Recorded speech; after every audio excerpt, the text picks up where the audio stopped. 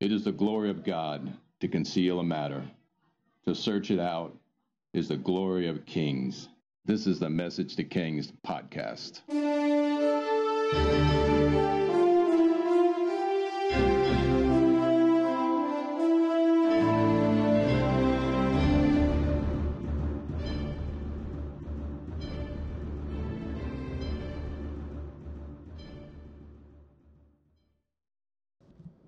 Episode 255, Herod the Builder. Upon Octavian's defeat of Mark Antony, the new king in Jerusalem goes to see the victor. In convincing manner, King Herod of Jerusalem bows before Octavian and beseeches his favor to continue his rule in Jerusalem. Octavian's response is bestowing even greater honor and blessing and expanding Herod's authority over Gaza. With great wealth from favorable business dealings with the Romans, including half of the mining rights to copper mines in Cyprus as bestowed by Octavian, trans-shipping taxes, and despicable tax collection policies. Also, if you believe a snippet from Josephus, King Herod had discovered treasures under the Temple Mount that were once David's. But with all of these riches, Herod embarks on an unreal building campaign. And I say unreal because the breadth of the building campaign is quite extensive. He builds a palace called Herodium south of Jerusalem and another dozen fortresses throughout his kingdom. He built a massive bathhouse in Jericho. He puts a Roman bath at the hilltop fortress at Masada. He built aqueducts, temples to Roman gods, a massive naval port at Caesarea, which is staggering in its conception and design. You can see the ruins of the port today. Before we get to the Temple Mount, Herod served as president in the Olympic Games. He loved the Games, and he was a high-paying patron of it for years, believe it or not. In addition, he embellished other cities like Rhodes and Beirut. He was a true builder. There's even historical accounts that say that he actually held back his true Hellenistic desire to build more in Israel. In 20 BC, he turned toward the Temple Mount and Solomon's Temple. First, he terraformed Jerusalem, turning it into a version of a city on a hill. He literally leveled and resized parts of the city, terraforming the appearance of Jerusalem to appear like a rising masterpiece. He built a few fortresses and additional palaces in Jerusalem. He directed all the waterways with pools and baths. And when you consider the stories from it, such as the miracle at the pool at Bethesda, it was Herod who built this pool and the other pools. The Temple Mount is a masterpiece in design, and it'll take 46 years to complete it per John 2. It actually won't be completed fully until after Jesus visits it at his birth, and then when he's 12, and it's still under construction at that time. The temple itself was the easier part. It only took about a year and a half to complete all the specifics outlined by Solomon. But the entire complex would take decades to build. The endless colonnades would stretch 840 feet to the south, 945 feet long on the north, 1,410 feet long on the east, and 1,455 feet long on the west. The vast internal section inside the colonnades was called the Court of the Gentiles, and this section would be football and football field size. The Jews would only pass through this section because they didn't want to really be seen much in the Court of the Gentiles. It wasn't their place. They wanted to go to the Temple Mount, to the true center where the temple was. Now, the inner temple, only really the priests could go, or the outer court of it is where the men could go, but there was another section of it on the front part, which was actually called the Court of Women, and that's where a lot of the women would be, or a lot of center of study would be in that area as well. In this Court of the Gentiles is where you would see Jesus throw down the money tables. In the center of the Court of the Gentiles would be the temple and the Court of Women and a great wall surrounding it. The wall surrounding it was called a stone balustrade. And upon this balustrade, there would be signs stating that Gentiles, non-Jews, are not allowed by punishment of death. And it was known that Herod gave the Jews the ability to put to death anyone who was not a Jew that went into this area. Now, it wasn't the Romans didn't really give the Jews the ability to have the death penalty, but this was one of those exceptions. Within the balustrade was two sections.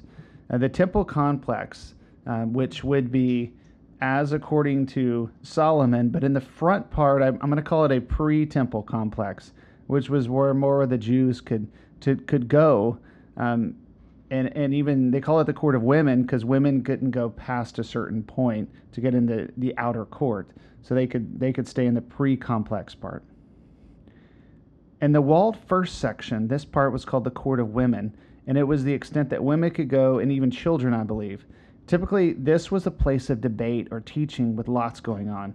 And this is where Jesus would be when he was left in Jerusalem at the age of 12, and he debates with scribes and teachers of the law. The men would go further, advancing into the outer court of the temple area where sacrifices would occur. The next section would be the sanctuary and eventually the Holy of Holies as divided by the veil. So what I find interesting is how we have little accounts of the opening of the temple. I'm sure there was a great grand opening, but there was no manifestations. There was no grand opening of the temple as in the time of Solomon, when God himself sends fire down on the sacrifice. There was no mass repentance as in the time of the second temple. Oh, sure, there was probably some grand physical spectacle and a tremendous number of sacrifices, but I got to dig those out in the history books just to find them. There's no great revelatory thing that happens to bring heaven down. Instead, we see a mechanical religious exercise that accelerates in Jerusalem. And it's good that their sacrifices are occurring because there was no other alternative to cover sins. But it becomes a mechanical religious exercise that accelerates in Jerusalem. At the same time, we have a fully functioning priesthood that is weary for its life, forced to balance the needs of King Herod and his Roman overlords. While Herod builds magnificent buildings and reinstitutes much of the sacrifices and grandeur to Jerusalem, he's as bloodthirsty and as insecure as any ruler in history.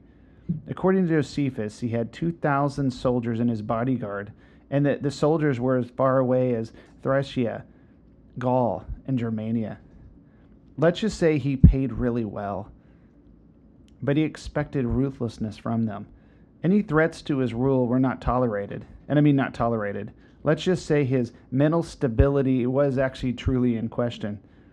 Fear of loss of power truly starts to consume him, and this endless drama explains the madman that will murder all the babies in Bethlehem later.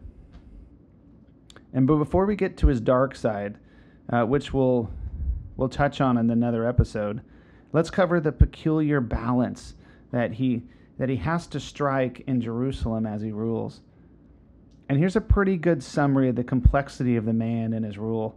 And I pull it from the book Jesus and His Times. It's actually Reader's Digest from 1973. I have no idea where I got it, but I really enjoy its description of Herod's legacy.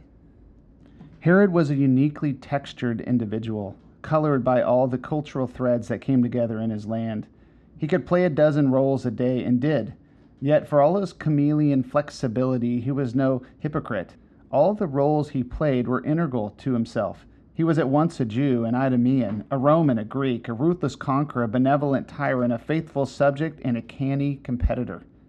He proved himself capable of mass executions and cruel murder, but he destroyed none of the powerful institutions that pulled against one another in his kingdom. Rather, he balanced each stress with another, creating a tense web with himself at the center, and by his political skill he maintained a coalition of sorts among desperate regions and desperate populations. But the fine-tuning that was the mark of his long reign became the curse of his legacy. No one else was capable of maintaining the balance he had struck in Judea. Even Herod himself began to lose control in the closing years of his reign, and once the overstrained threads of the web began to snap, the entire construct was doomed. And I think that summarizes well the extreme complexities that are going on. To conclude this episode of Message to Kings, I have purposely tried to stay away from the murderous craziness of Herod. Instead, we focus on his building campaigns with some balance for no one think we actually admire him too much. The only thing to really admire about Herod was his building zeal and his tremendous investment in architecture. And build he did.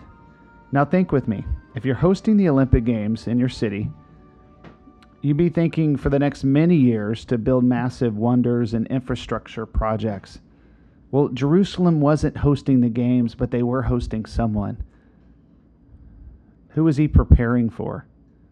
And I beg to say, he didn't know it, but he was beautifying Jerusalem for a visitor. A future visitor, or should I say its king. I find it interesting when Jesus shows, Jerusalem is all cleaned up. The temple is working, and the sacrifices are all growing strong. Pools and baths are in operation. The streets are clean and the walls were fresh and polished.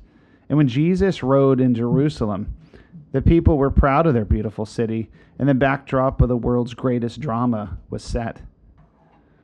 Ask any movie producer. If you were to make a movie, you would spend considerable time to make sure the scene and the location and everything about the backdrop was presentation, clean, fresh, and ready for shooting. When Jesus steps his feet on Jerusalem, it's been ongoing a 46-year beautification program preparing for the greatest story ever told. Herod, one of the worst villains of all time, was possibly one of the best set designers in world history. For Jesus would walk and teach the greatest parables, perform the greatest miracles, and offer his life for you and me upon the very stones and walls and Temple Mount built by Herod. And if you want to call him the great, like so many history students do it only for the sake of architecture or the backdrop that he built. And that's why we've called this episode Herod the Builder. The Greeks have introduced to the world new levels of philosophy and freedom. The Romans, infrastructure, roads. Now Herod has set the physical scene in Jerusalem.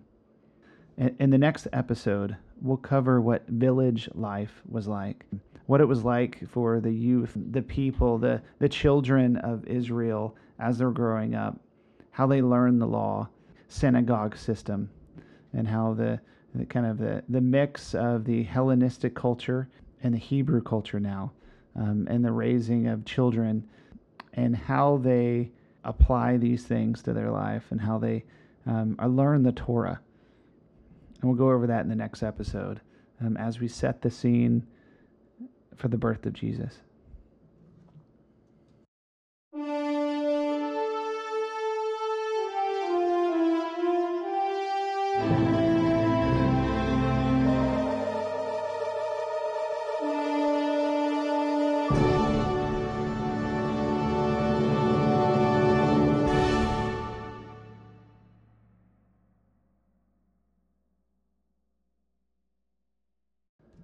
Thanks for joining us.